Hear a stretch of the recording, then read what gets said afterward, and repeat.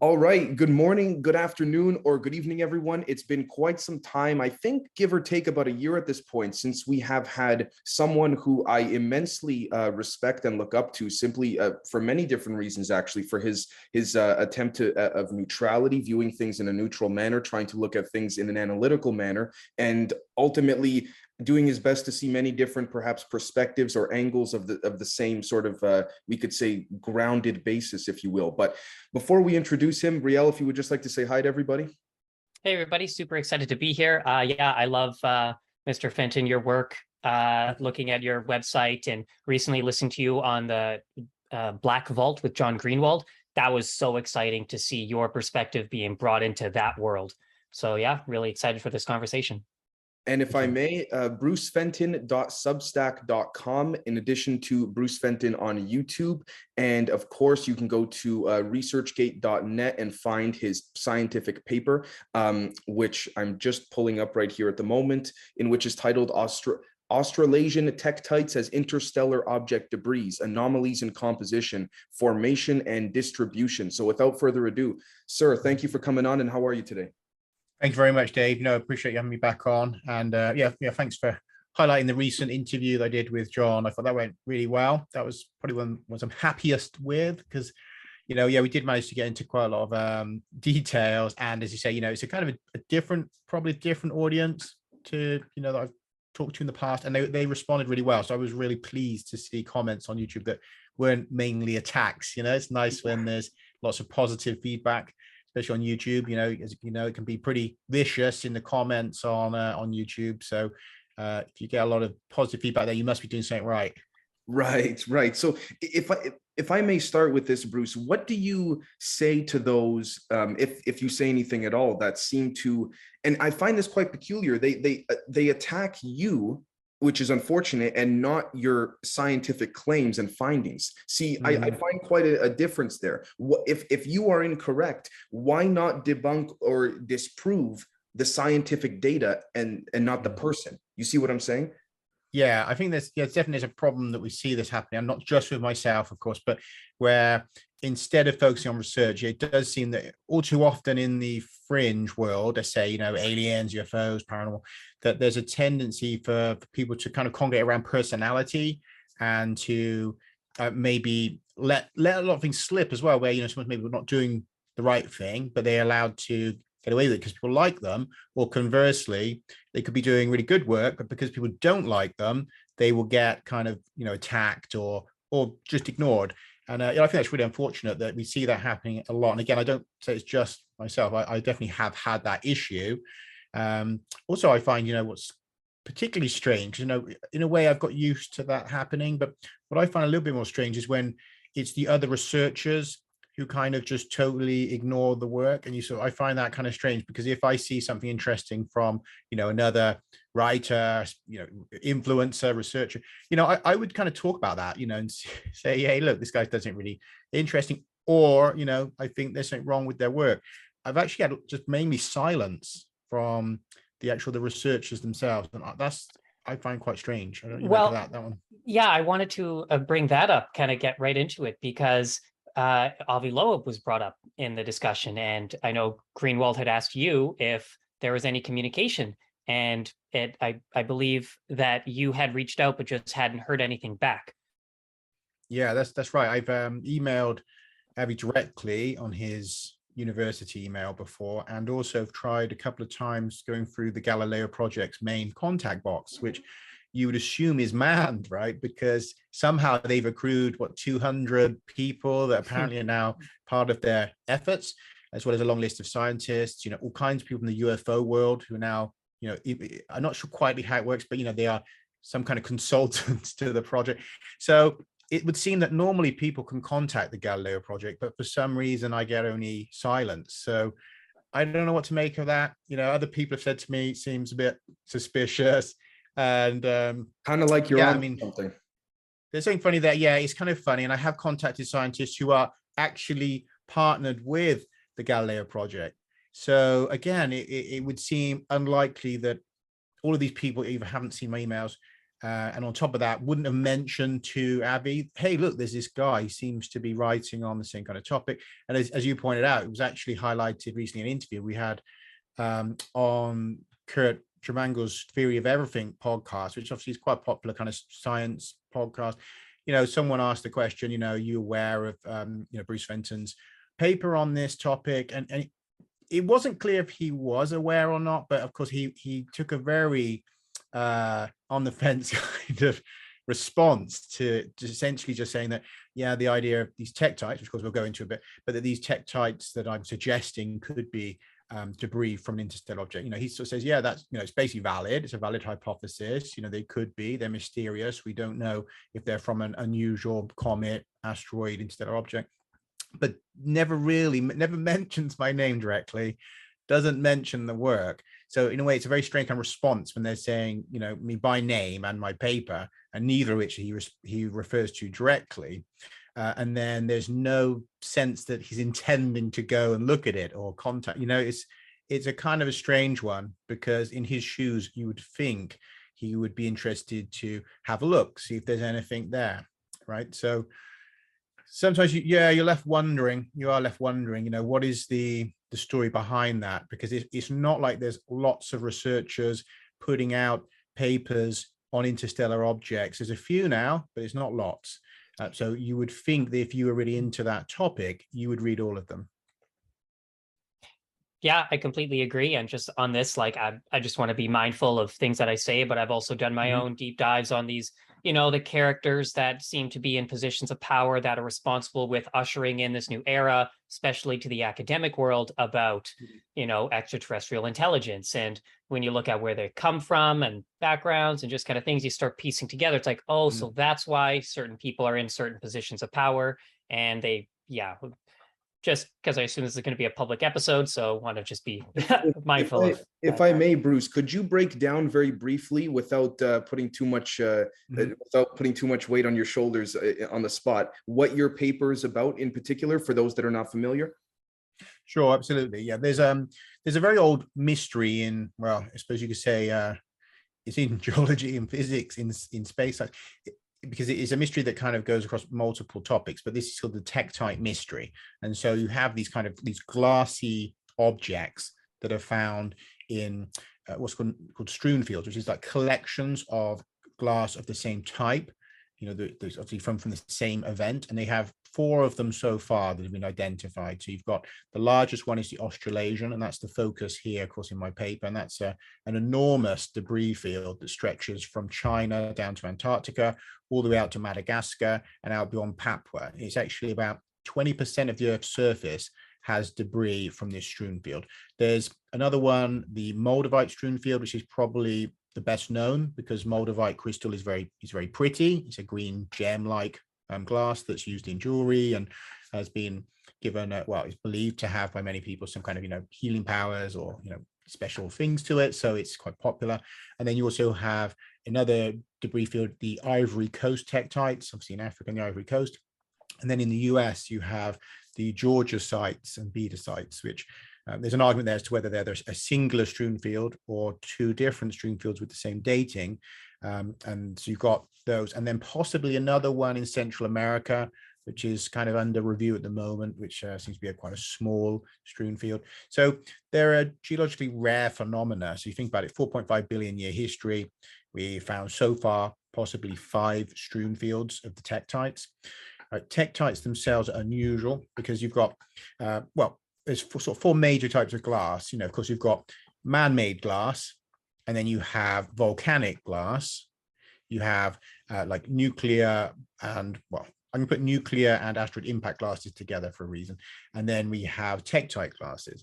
Now, if you were to bundle them into characteristics, you would say that the man-made glass is most similar to volcanic glasses and tektites, whilst asteroid impact glasses and nuclear blast glass, those kind of group together. And the reason for this is when you get a high energy event, a short-lived high energy event, so nuclear blasts, asteroid impacts, right, you'll get melting of rock, but it's done in such a quick space of time that you get part melting right around the edges. So you'll have an area where you've got pure kind of glass, which is liquefied, then you've got part melt, and the glass that's fully melted will be very bubbly and foamy. And that's because volatile elements inside of the mix will become gas, and they will try to escape that liquid, right? So they start to push their way through. But because these are short-lived high energy events, cooling happens very rapidly. And so the bubbles are trapped. And so what you end up with is a very foamy, frothy looking glass. So anyone who, has a look at, say, nuclear blast glasses, that you'll see that's very classically very foamy. But the same applies to asteroid impact glasses. Okay. So there's other characteristics there. You also find bits of organic material in there, like soil and stuff. There's a part melt, so other bits of stone that haven't melted. There's a typical kind of like morphological look at them. But if you go across to artificial glass, of course, that is heated over a period of time, right? So you remove all of the volatile elements, and everything you don't want. Also, you mix it very well. So you bubble it down to how you want it, so which is basically without bubbles, really. You don't want bubbles. So you make what's called a fined glass, and that's very homogeneous. So the chemicals are very well mixed. Fined is removing of these volatiles and these bubbles, and you end up with, of course, the glass we use on the table, right? And then similar to that is the volcanic melt glass, right? And that's because that is formed in a caldera. It's being heated by volcanic, processes for a period of time. Again, you get outgassing, you get a lot of mixing occurring in there. And so you end up with a pretty much fine, homogeneous glass, right? And so we understand how those two groupings, occur, and why we see a different kind of glass morphology to them, again, to do how the energy is working there. Now, the mystery with the tektites is that if these are an asteroid impact glass, which is currently the main hypothesis, right? The popular hypothesis. I don't want to say consensus, because I don't think there is a consensus. If you look, you'll see that there's always been people who disagree with this, and it's considered a mystery. There's elements of the story which are not understood, and anyone involved in the tektite research will admit, that they do not fully understand how this stuff is formed. But you look at it and find that it resembles the volcanic and artificial glasses. It's very well fined, very homogeneous, so very well mixed, and yet it's supposed to be an asteroid impact glass. And so this has been one of the major problems with this story, is that, if we're going to say that's how it formed, then you have to give an explanation for how come it's not frothy, foamy, full of other things like soil, part melt. Why isn't that happening? Why aren't we seeing the same characteristics we see at every confirmed asteroid impact site that's got glass, right? So there's been about 140 odd years or so of scientific research into the topic. In fact, the first person to write on Australasian tektites was actually Charles Darwin, which is kind of funny little twist to the story, because there's some of this dovetails into the human story and our origins, from the work I do. So it's kind of funny that you've got Charles Darwin of all people kind of tied into this story. He actually thought it was a kind of volcanic glass, and that's since been kind of, you could say, debunked. There's been other theories, in ancient Aboriginal culture that made artificial glass, lightning striking clouds of dust, antimatter events, all sorts of stuff. Really, whenever there's a mysterious phenomena, right, you're going to get a load of people throwing hypotheses at them. Yeah, because everyone wants to kind of be the one who solved it. So you had all these scientists, they're all applying their hypotheses. Over time, those got whittled away down to basically two. And you had, on the one side, you had a load of guys from NASA, particularly those space engineers and rocket engineers, but they could see that some of this glass had shaping from entering the atmosphere, right? And there was other characteristics there suggesting that these were hard, cold glass spheres when they entered the atmosphere, and then had been melted again, like secondary melting as they came in. So the front edge melted, ran backwards. You've got these kind of saucer-shaped pieces, which are called tektite buttons, right? And so they know that these have to come in at these really gentle angles, almost horizontal to the plane of the Earth, right? Now that is essentially orbital paths, right? Decaying orbital paths. So they're saying, well, okay, so how do we end up with this stuff in an angle that matches an orbital path unless the parent body was in orbit and it broke up in orbit? The only other thing they come to was that potentially it'd come from an angle from the moon and had come in at just this right angle where it had kind of glanced along the edge of the atmosphere and then had rained down across mainly southern Australia, these buttons, but also in Java as well. So you've got, so they were kind of, trying to figure out where the source could be. And they suggested volcanic glass on the moon, impacted by an asteroid, thrown into space, and that then this material, because that explains why it'd already be fine and homogeneous, right? Because it's formed in a caldera on the moon, and then it's traveled across to Earth, rained down across this vast region, right? And that was the competing hypothesis. Now, there was a lot there that made sense, and it made sense of these angles. Bruce, so I'll stop there because it's a lot of. Sorry, Bruce. I did want to ask before I lost my train of thought. Sure. With respects to some of the glass that we're looking at here, was there ever any case where there was exhibited during analysis at any point in time no exothermic cooling or reaction? Was there ever an incident where no cooling down was even exhibited to begin with, where it was like, how did it even get through the atmosphere, or no? No, I mean, all of it appears to be melted. I mean, you've got, there's a couple different kinds, but you've got, well, if you look in Laos and in that region, you've got what's called Muong Nong Tektite. Okay, Muong Nong Tektite is considered to be part of the Australasian strewn field, but these are layered chunks, and some of these are like 25 kilos. Okay, so then you can see there's layering as though the liquid has folded and it's been in a swirling and right.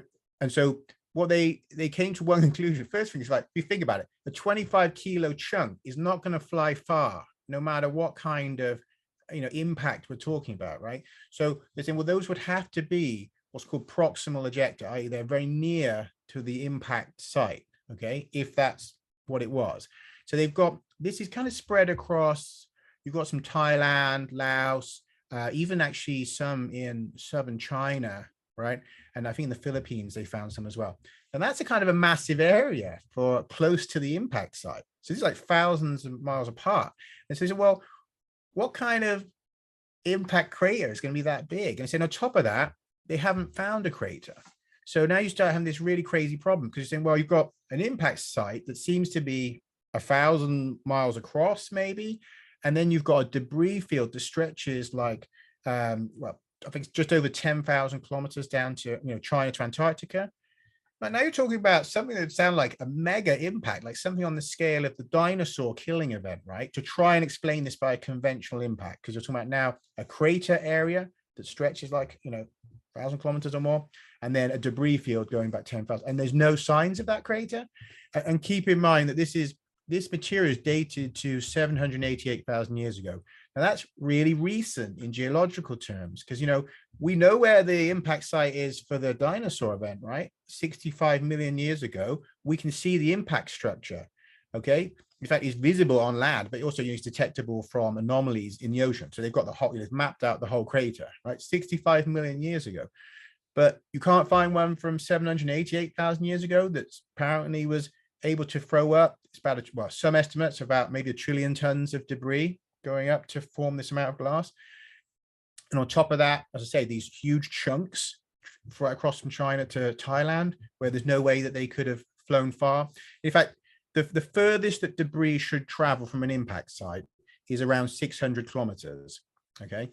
And the reason for that, and this is like kind of basic physics really, is that as an object flies through the air, it's meeting resistance. So no matter how fast it's going, right, that air ahead of it is being compressed and is slowing it down. So the faster it goes, the quicker that happens, the quicker it falls. If it goes at a higher angle, it will go into thinner atmosphere, but it has to go over a longer distance. This correlates to shallow angle. Sorry, this correlates to mass, inertia, velocity, all of it.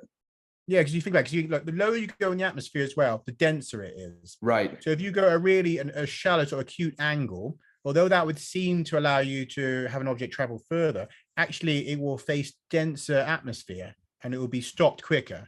So, and with a more obtuse angles, it has to fly much further to get there. So in both scenarios, there's a massive problem. So they came to the conclusion that the optimum angle for distribution of material in an impact or, a blast of any sort is about 30 to 45 degrees. That's kind of optimal.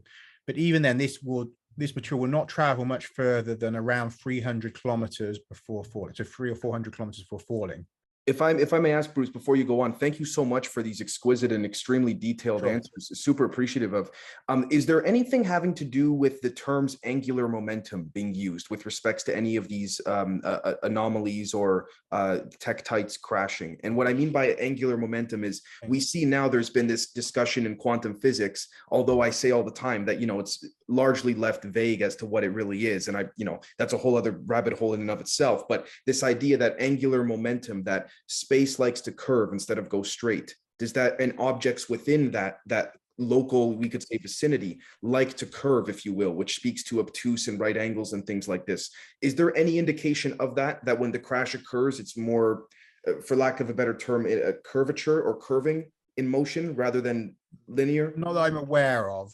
Okay. So not that I've read in any of the papers that I've looked at, but I will say there's like hundreds of papers that relate to the tektite topic. So gotcha. I can't exclude the possibility, that someone hasn't talked about it. It's kind of amazing actually how many papers are actually on the topic. So once I start digging into it, you realize that so many people have kind of weighed in, so many scientists at different times have weighed into this topic, geologists, see, for their interest, physicists from their interests, to say that, like, it's the NASA rocket scientists for their own reasons. It's quite amazing actually to find there's chemists as well, the interest in the makeup of these. So it turns out there's an extraordinary amount of study on them. And if we look at the literature, for example, which I'm appreciative, because I know your stuff, in especially with this stuff, when we look at the literature, is there any institution, body, or agency, whether federal, private, whether in Europe or North America, in which essentially says, okay, let's allocate and appropriate some funds to this to then look for? Or is it just kind of like not debunked or even attacked, but maybe just ignored? And I ask this because I remember you telling me first time we chatted 1.5 years, 2 years ago, you had said that you had spoken, if I'm not mistaken, to someone within STEM, science, technology, engineering, mathematics, someone high up, and they said, oh, I'm aware of your work, but I'm not allowed to comment on it. I've had that with my other work, with the human origins work. Right. More Yes. so, yeah. I've had people say that, and I've had people advising me that, I had one guy over in Germany, a professor, who kind of was saying, look, so just to tackle things, you always hear people say, have you got peer-reviewed work? Oh, it's not real unless you've got peer-reviewed. I was talking to this guy, and he said, look, I'm a professor, obviously I write in geology stuff. Said if I want to put through a paper that's even slightly controversial, I will put forward, a team. I could try and get as the most respected people I can on board to collaborate, and I will still struggle to get that paper in to be reviewed. He says, I don't like your chances. I think people have an unrealistic view. So, you can just pen down the paper, give it to nature, and nature will judge it for you. It's like, really? I mean, you have to ask how many people that say that have ever written a paper, right? Because I'm going to say, I'm betting it's zero, right? Well, but they'll say, yeah, just, you should have it all peer reviewed. And it's like, yeah, that's not quite as easy as you might think, especially when you're talking about, the kind of topics that I deal with. You know what I mean, Dave? I mean, do you think many review boards from leading journals want to hear from me talking about anything to do with aliens?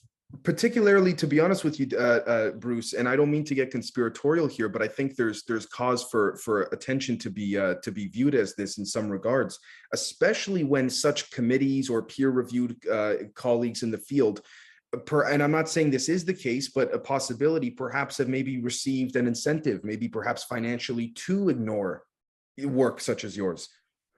I think we've got a couple of different problems. I mean, obviously I think that can happen, and it probably has happened to people to have situations like that. But on top of that, I think we also have this kind of extreme conservatism in science, particularly around the topic of aliens, right? Or anything to do with, I think, human origins as well to a degree, but also alien topics. These are really sensitive in terms of people's careers, right? And if you look at some of the guys that have worked in this area, like for example, Professor Chandra Wickramasinghe, who for years has been writing on panspermia, right? Really good evidence and stuff. But he struggles to sort of get that moving forward, because there is so much kind of resistance within the conservative, leadership of the sciences, and in terms of the journals and stuff, that although, he's had, work published, he's kind of in some ways respected, he's also had a lot of pushback. And I know that one of the guys who's worked with him, Professor Milton Wainwright, who's a kind of a British scientist, who's a microbiologist, said that when Wickham Singer said to him, look, do you want to come and work with me on panspermia? And so he was thinking, he said, I thought, well, there must be loads of people like queuing up to work on this. It's such an exciting area, the possibility of life starting out in the cosmos and seeding Earth. And he said, and then he soon came to understand that actually, no, nobody wanted to work with him because they were all worried it would affect their careers. They didn't want to lose out on grants, that they didn't want to be associated with aliens and woo and anything like that. Even though this is solid science, he said he realized that actually almost no scientists wanted to associate with the topic at all. And these are serious scientists. You know what I mean? This isn't just me doing my work. You've got, astrobiologists and microbiologists who realize that they are in a struggle against the powers that be, within the journals, the academic community, the kind of the leading voices who are really looking down on these topics and aiming to ensure that they're not taken seriously. So is that in some way conspiratorial? I mean, I suppose it is, because look, if there's people conspiring for whatever the exact reason, if they're conspiring to downplay these topics, which the public is really interested in, right? And making sure that funding doesn't really go to these projects, to me, that's something is terribly wrong, right? Because how does that make sense if most of the world's public is interested, but within academia, they're like saying, no, you shouldn't be taking those topics seriously. It just seems wild.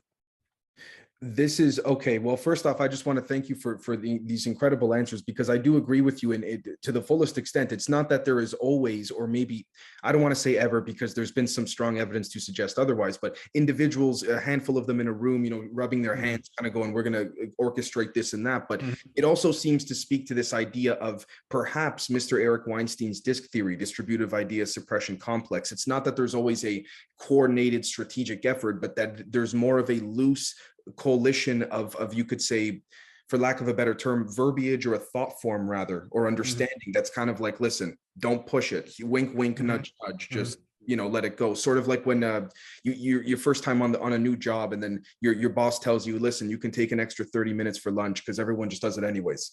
Same idea, right? So yeah, I mean, well, look, I mean, in my my Substack, the second one I wrote, I kind of tackle some of this, because this with the Mars missions, right, that we go back to the Viking missions, they, although the primary aims wasn't really to detect life, it was like to survey the planet, look at the geology, the chemistry, but they did include these tests for indications of life. And so they took along like 4 experiments that would potentially tell us if there was life, and then when they ran these, the first 3 all came up positive. Right. And you think that's like, wow, amazing. It looks like we've detected life. This is great. But one of these guys, I can't remember the name of it. I referred to a scientist who, read the mission logs, because he was working with NASA, and he read the mission logs, and he was like expecting it to be like, that they'd be really excited. He said, but from what the sense you could get was a sense of fear. And that they were going to have to report that life had been found on Mars. And he said, then there was a 4th experiment was done, which was, if anything, we'd think was the weaker, the more Earth-centric one, and that basically came back as a negative on there being organic compounds, right? Which is really ironic, because we know now that Mars is covered in these organic compounds. But so the experiment essentially failed, right? And he said, so where you might think they'd be disappointed, he said there was a sense of relief in the mission logs. It was like, we don't have to confirm life on Mars. Now that is wild, isn't it? Because I mean, everyone would be thinking, they'd be like so excited, champagne bottles bursting in the NASA HQ, like, we found signs of life, boys, right. Let's validate it. And instead it was like, oh my God, I think we found life. What the hell do we do? Well, that leads to another line of questioning, which is that why are they breathing a sigh of relief? What does that mean when you go up the chain? This is right now. And that's just for microbes. Just for some microbes. Not like they found, a crashed alien ship or something where you might say, well, this is really sensitive. How are we going to deal this? But just bacteria in the soil, and they were scared that they were going to have to say they had found life. I mean, that to me is just, there's something very wrong, very broken in our sciences. If that was like a scary moment for the team, that they thought, oh my God, we've accidentally actually found life.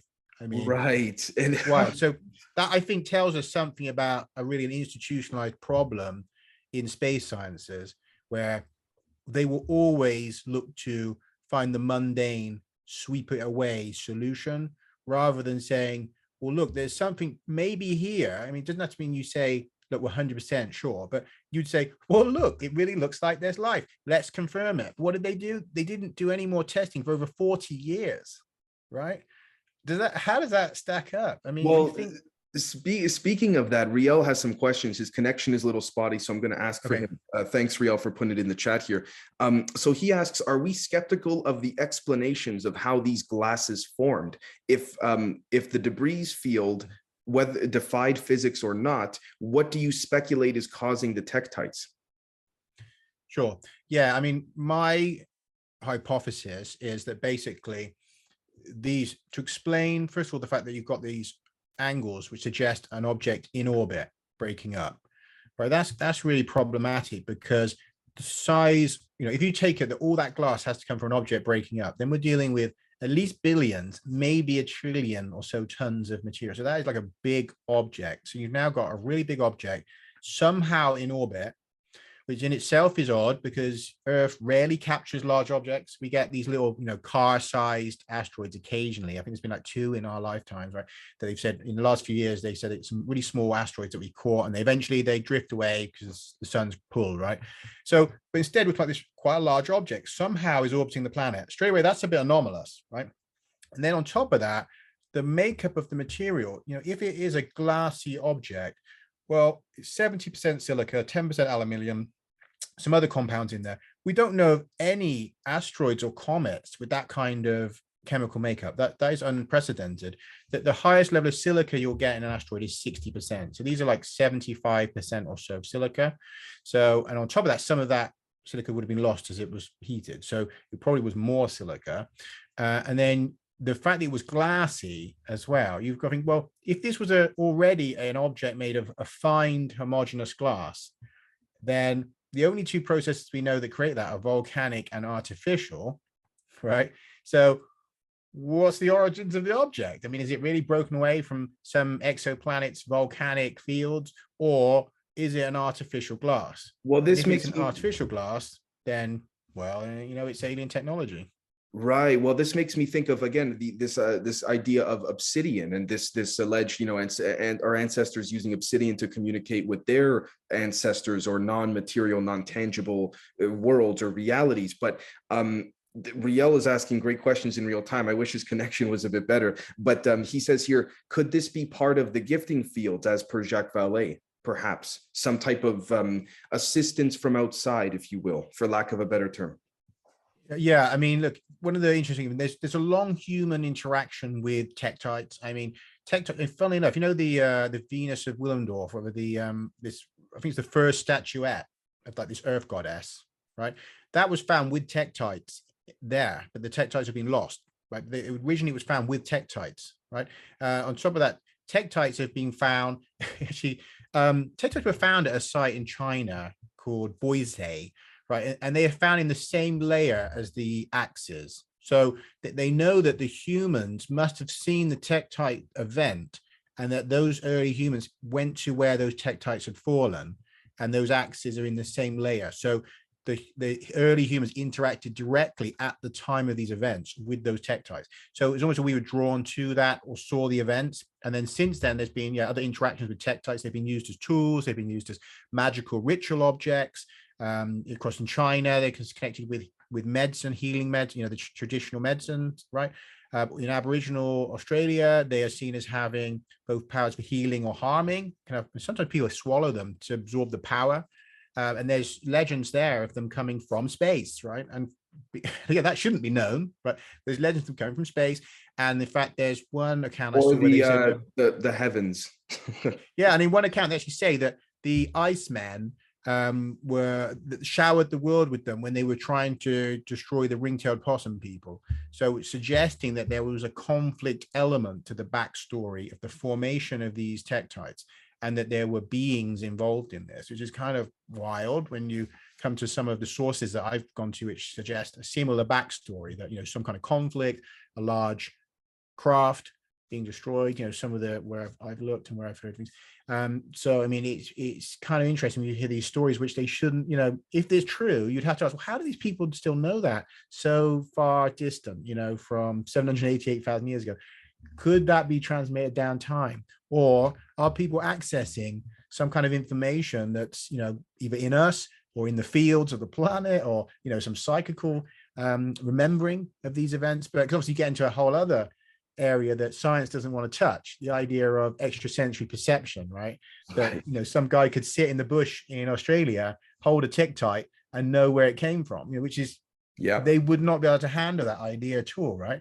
And yet we know, well, I know that people do things like that in psychometry and stuff, holding objects and telling you things about where that object came from. Like, I've seen that. In fact, I've done it myself.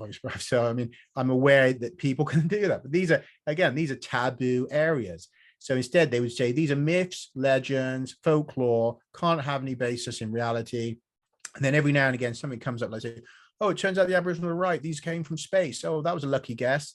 Right. And we see those kind of things happening again and again. Recently, I've seen a number of myths and legends that have come true.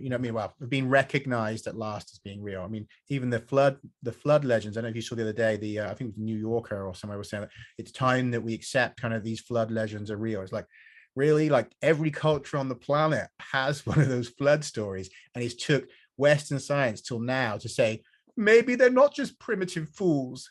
It's like it's unreal. It is kind of unreal. It's interesting to see the ancient texts and things like this, for lack of a better term, predicting what a lot of things seem to be occurring now, as almost as if there's some type of cosmic clock or cycle, if you want to call it. But that's quite peculiar indeed. Before we wrap this up, because I know that you have to take off shortly, Riel, did you want to jump in at all? Anything else you'd like to ask Mr. Fenton? Well, actually, yeah, I was wondering, in your work, have you come across anything peculiar about the Kármán line and like the different layers of the atmosphere, and any, like how, like just the Kármán line itself? Is there anything that you've explored? Are you familiar with what that is?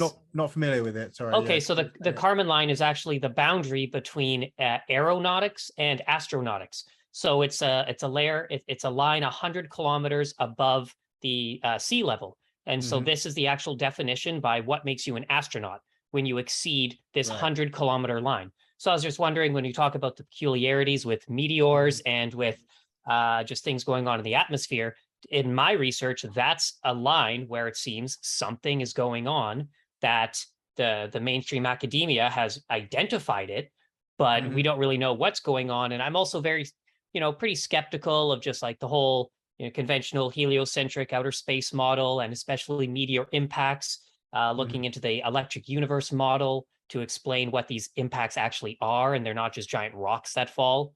I know I'm kind of laying a lot on you, but I've unfortunately just had to stay silent during this because of my connection. Yeah, but sorry. Anyway, Yeah, no, I'm a little bit familiar with the electric universe model. I mean, years back, I read some things on it, but I'm not going to say that, I have expert knowledge. I mean, certainly I understand that some of the interactions between objects, being electrical interactions that are happening, certainly makes sense to me. And also, some of the electrical models for the sun and for what's actually, well, when we look at the cosmos in terms of the way we've had explained, I suppose, a very simple way in school, like, for example, that heat radiates out from the sun and it travels, but you sort of think, like, well, hang on, travels through what, radiates through what, and that, that you have to really sort of question the models as they've been explained to us, and like how the sun works. There's a lot we don't know. I mean, we haven't sent a probe inside the sun. So there's a lot of these kind of, things that are taken for granted. Like, I mean, I couldn't say for sure that the center of the sun isn't cold. Right? I can't say that, but people would assume that there's, well, it don't be ridiculous. The outside's super hot, but then, well, yeah, but it's hotter, further out from the sun, even from the surface. Like, really, obviously, these strange kind of counterintuitive. Can I just say, black spots on the sun, which are cold spots? I mean, they're black because they're cold in the heat. Yeah. If I could looking into the core, it looks colder and stuff like that. So there's some really, it's, sorry, Bruce. It's almost to your point. It's almost as if they don't. They, perhaps a certain loose conglomerate of individuals in the know relative to others, don't want us to look too into something, but then also not think to or look too outside of something with respect to look too big picture. So in other words, always keep us in that in-between stage of constant movement, if you will, but constant movement of speculation and never conclusion. Yeah, I think one of the problems, I mean, if you're familiar with like the paradigm shift models of I'm the guy's name, but I know he came up with this whole theory of how it works. So basically you have kind of these 4 stages where you have sort of normal science, and then science starts to kind of accrue anomalies. And so then you have this kind of, it's still kind of functional. The model is functioning, but the anomalies are accruing. And then there's a kind of a failing of your theory is the next stage. And in that, you start to get competing new hypotheses come up. So you get a new camp, and they want to kind of bring in their often better theory, right? But then they meet human resistance, right? Because we're human beings. We have biases, we have preferences, we have money, right? So then you have this situation where the old theory may stay current, not because it's better, but because it has a stronger resistance, right? So you've got people who are invested interests, right, in positions of power, defending the old theory. And so it takes a while for a theory to really kind of transition into paradigm shift.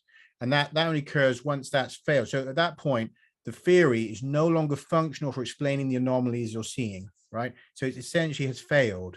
And then, this applies in science or in culture and in society, which we're seeing now. I'd say that we're in a paradigm shift because we're seeing the fraying at the edges for our social model, right? So again, but in social terms, those often end up being very bloody, and you have actual revolutions and wars. And also in science, it's more of this groups battling each other through money, through how money is spent, through what papers are published in the journals, through who gets TV time to tell people how things are. So those battles are being fought as this paradigm kind of collapses. But in reality, I think that we are seeing that across lots of areas of science, we're seeing paradigm shift occurring right now, and that these what we've taken to be fairly solid models across, physics, space sciences, evolutionary sciences, a lot of areas really have crumbled, and that they're being held together with money, influence, media time. That in reality, I think there's major shifts underway, and that we're going to see a crumbling. And if we look historically, the ideas of a guy 1,000 years ago to today, most of those ideas have been shown to be wrong. And most of the ideas we have today will be shown to be wrong. So anyone clinging on saying that we've solved all these mysteries is ludicrous, right? It's a ludicrous position to take, that, I'm sure that we're right. And, I don't drag you on to too much of the subject, but, obviously I cover recent out of Africa and that side as well in my work, right? And in that area, to me, that has totally crumbled. I mean, it's, I didn't spend very, very long on it to get to a point where I understood that this was fundamentally flawed, and that it was very apparent. I don't got a couple minutes. I'll give you a very quick explanation of why it's just in a couple of areas fundamentally flawed. Right. For years and years and years, everyone has read or been told that around about 50,000, 60,000, 70,000 or 80,000 years ago, a group of people left East Africa, right, moved into Eurasia, populated the continent, and so on, right? But first of all, you got to think, why is it 50, 60, 70, 80? Do you know when that happened? Because that's a big gap. 50 to 80,000 years ago is a big gap. So there's something's not right in that straight away. That should click in people's heads. Why am I seeing different dates in these articles? And the reason why is because if you look at the geneticists now, who are obviously they're looking at when divergences of populations occurred at the genetic level, right? They can see that happened about with the European people, right, and the Eurasian people, about 55,000 years ago. Okay, so they're saying, well, this migration event, it has to have happened about 55,000 years ago. But if you look at the physical archaeologists, right, they look at evidence that suggests there was a kind of a migration going on around about 70 to 80,000 years ago. And they also look at some genetic data there where they can say, well, look, on the female lineage, we have these mitochondrial haplogroups. We have M and N, which seem to be daughters of L3. And L3, we believe, was East African, gave rise to M and N, who, as they were leaving Africa, these groups emerge and split. Okay. And so they're saying, well, we can see this clear link. We think L3 is East African. These two come out, and they go on to be all of the people of Eurasia. And but that occurs about 73,000 years ago. Okay, well, that's when you see the appearance of these haplogroups in Africa, about 73,000 years ago. So hang on a minute. So did it happen 73,000 years ago or 55,000 years ago? right? You can't just mash them together. So in other words, what you really have happening You're here, looking into things too much, Bruce. Don't worry. two about events. You've got two events, right? You've got a movement of people into Africa. And we know this. Why is that? Because you see appearances of new male and female lineages in the genome. Now, the mutation rate is different by a factor of 10. So what's more likely, that you have these mutations occurring simultaneously, or people walked in carrying these lineages, right? And then you see the appearance of things like the arrows appear. You see cultural changes. You see art changes. Things that point to a cultural group walking in who's bare armed because they've got ranged weapons, and they just sweep into the continent. They can't be stopped. You see the genetics move right across west and south into Africa. It's absurd to say these people are walking out. It's absurd. And then you look down in Aboriginal Australia and stuff, and you find that there's people down there 80,000 years ago. The evidence shows they were there. So how did they get there? They flew the helicopter on day one and land. I mean, it's absurd. They're getting there before they've even left Africa, right? Bruce, so this is that model has collapsed. And yet Absolutely. I talk to people, like I said, you said earlier, people don't want to talk about my work, but I would contact leading scientists who say, we know your book. Why do you know my book? If it was so nonsensical, why do you? It's so nonsensical. I had an article on Forbes. It was removed from Forbes in about 3 hours because a coalition of anthropologists told them to take it off, and it was just taken off. Wow. This speaks to the whole concept of not wanting to, as they say in the old days, pull the rug out from under one's prestige in terms of the social structure. Yeah. These people are teaching this stuff on Monday morning. They'll be teaching it to their students. They don't want to look silly, right? Well, they've got incomes based around this, grants based around it. They put their names to this their whole lives. They're very vested. Well, now, there's also other reasons going on as well. Yeah, and in addition to that, exactly, the scientific paradigm is collapsing, the anthropological paradigm is collapsing, the historical. So the way I see it is that they're using science as a way to cling on to their power. Because if we realize that, you know, everything we've been told about history is a lie, well, then we're going to start questioning everything else. The economy is going through this huge collapse. And not to go on additional tangents, but everything, it's like we're hitting this threshold where everything is changing. And it's just a matter of how we kind of maneuver and navigate it. Like, are we going to hit, can science be saved in a way, or do we just have to hit this like kind of self-destruct button and rebuild our paradigms? Like, I'm really happy. I think it was Thomas Kuhn. Maybe that's who you're referencing to. Okay. Yeah. The structure of scientific revolutions. Right. But yeah, I totally agree with everything that you're saying. And this is, and I also just plugging Earth Ancients as well, because that's where I've also heard you on, and I really love that program. So for anybody that's interested in this subject, that is another program that is very good with looking into the alternative anthropological and archaeological stuff. Like, we now know that the Chinese were in South America. Like, that's groundbreaking archaeology that is not getting talked about at all, except in very fringe, minute academics. Right. Absolutely. I mean, again, there's always multiple answers why something is, but I think one of the problems with when you have cultures that appear in areas where they supposedly shouldn't be, is I think that the kind of mainstream academics, right, they have this kind of fear that, you know, years ago they were quite involved in like the Atlantis kind of research. You know, mainstream archaeologists were there saying, you know, the Mayans, Atlanteans, and that they got kind of burned on that, right? And so now there's this kind of like absolute reluctance to go there with any kind of cultural diffusion. As soon as you start saying, oh, I think I can see some symbols in Egypt that are like, no, you can't, you know, you imbeciles, you know, you're making it up. And it's kind of like that. There's a kind of total rejection. I saw that when I had an article that went out in Epoch Times about Göbekli Tepe, where I was pointing out some of the symbols there are pretty much identical to symbols in Northern Australia, right, in Arnhem Land.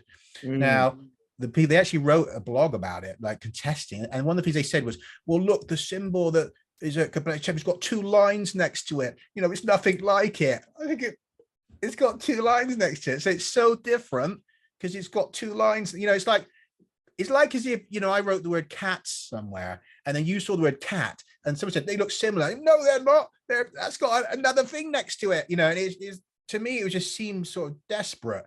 Where you could have just said, yeah, they're kind of similar. Maybe there's a link. Maybe we should look into that. It shows how low certain, we could call elements or factions higher up in various hierarchies of society globally and domestically are stooping to, for lack of a better term, to just, I mean, it speaks to this idea of even like in physics, without getting into detail, but I appreciate your passion on this, because I'm passionate in the physics realm on this, which is that whenever you look at a paper, for example, there was one that came out of the Ukrainian Institute of Electron Physics that had to do with, just viewing, as Dr. Sal Paez said on Kurt Jaimungal's show, taking a new perspective on old physics, nothing new, but just a different view. All of a sudden the paper got attacked, boom, boom, boom, but it never got disproven nor calculated to show that the publishers were incorrect. So it's one of those things. But Bruce, sir, we've had you on for quite some time now, and I think our audience is really going to appreciate this and love this. But before you go, two things, if I could just ask you to stay on after we're done recording, and if you could please tell our audience where and how you could be found, your Substack, your YouTube, all of it. You do fantastic work, sir. Yeah, I mean, obviously, people can certainly go to my Amazon page. They look me up on there and find my books are on there. I've got 2 available: Exogenesis, Hybrid Humans, obviously the Intra-Africa, I've forgotten Exodus, the Intra-Africa theory. Also, of course, the Substack, Bruce.Fenton. Was it? I think you said earlier, Bruce. Is it BruceFenton.substack or Bruce.Fenton? I think I'm not sure how they do it on Substack, but I think it's BruceFenton.substack. Give me 1 second here, and I'll get it for you. It is. Is that right? It is Bruce. Sorry, 1 second. BruceFenton.substack.com. Yeah. Yeah, that's it. Thanks. And on there, and what I'm doing is at the moment, I'm focusing on techno signatures topics, or alien techno signatures. And it's a kind of a walkthrough. It's going to be quite a few articles and laying the groundwork for why all these kind of discoveries get ignored, and also what the best evidence is for alien techno signatures so far in terms of, I do go a bit into the biosignatures as well, and like say Mars and stuff like that, these things have happened, but the main focus is on technosignatures. So it will be obviously dealing with the tektites, but also with genetics, evidence that maybe there's been something happening in manipulation in genetics, and also the work of other scientists and researchers who I think have done really good work. So I highlight 3 or 4 other people who I think have been ignored, and that they've also have produced what I think is evidence of aliens, but I'm leaving it for the audience to decide. So I don't put it as this is proof, because it's not, right? There's always going to be a counter argument. Sure. Proof is a standard nobody's going for in science. You're going for the strongest evidence you can accrue for your hypothesis. And if it becomes the strongest, it should be accepted as the theory. That's it. That's right. Science. You're not proving it. I'm not trying to prove it. I completely agree. It's, again, here's the evidence, and it's up to everyone's own personal interpretation, and perhaps various interpretations will lead to new discoveries. We don't know, but we got to get past the point of even accepting that there is evidence by these, I would say, older, more hierarchical elitists, if you will. So without further ado, Bruce, thank you so very much, sir. And Riel, if you'd like to say bye to everybody. Yeah, it was a pleasure, and I look forward to having another one with Bruce, and see you all very soon, everybody. All right, take care. Thank you.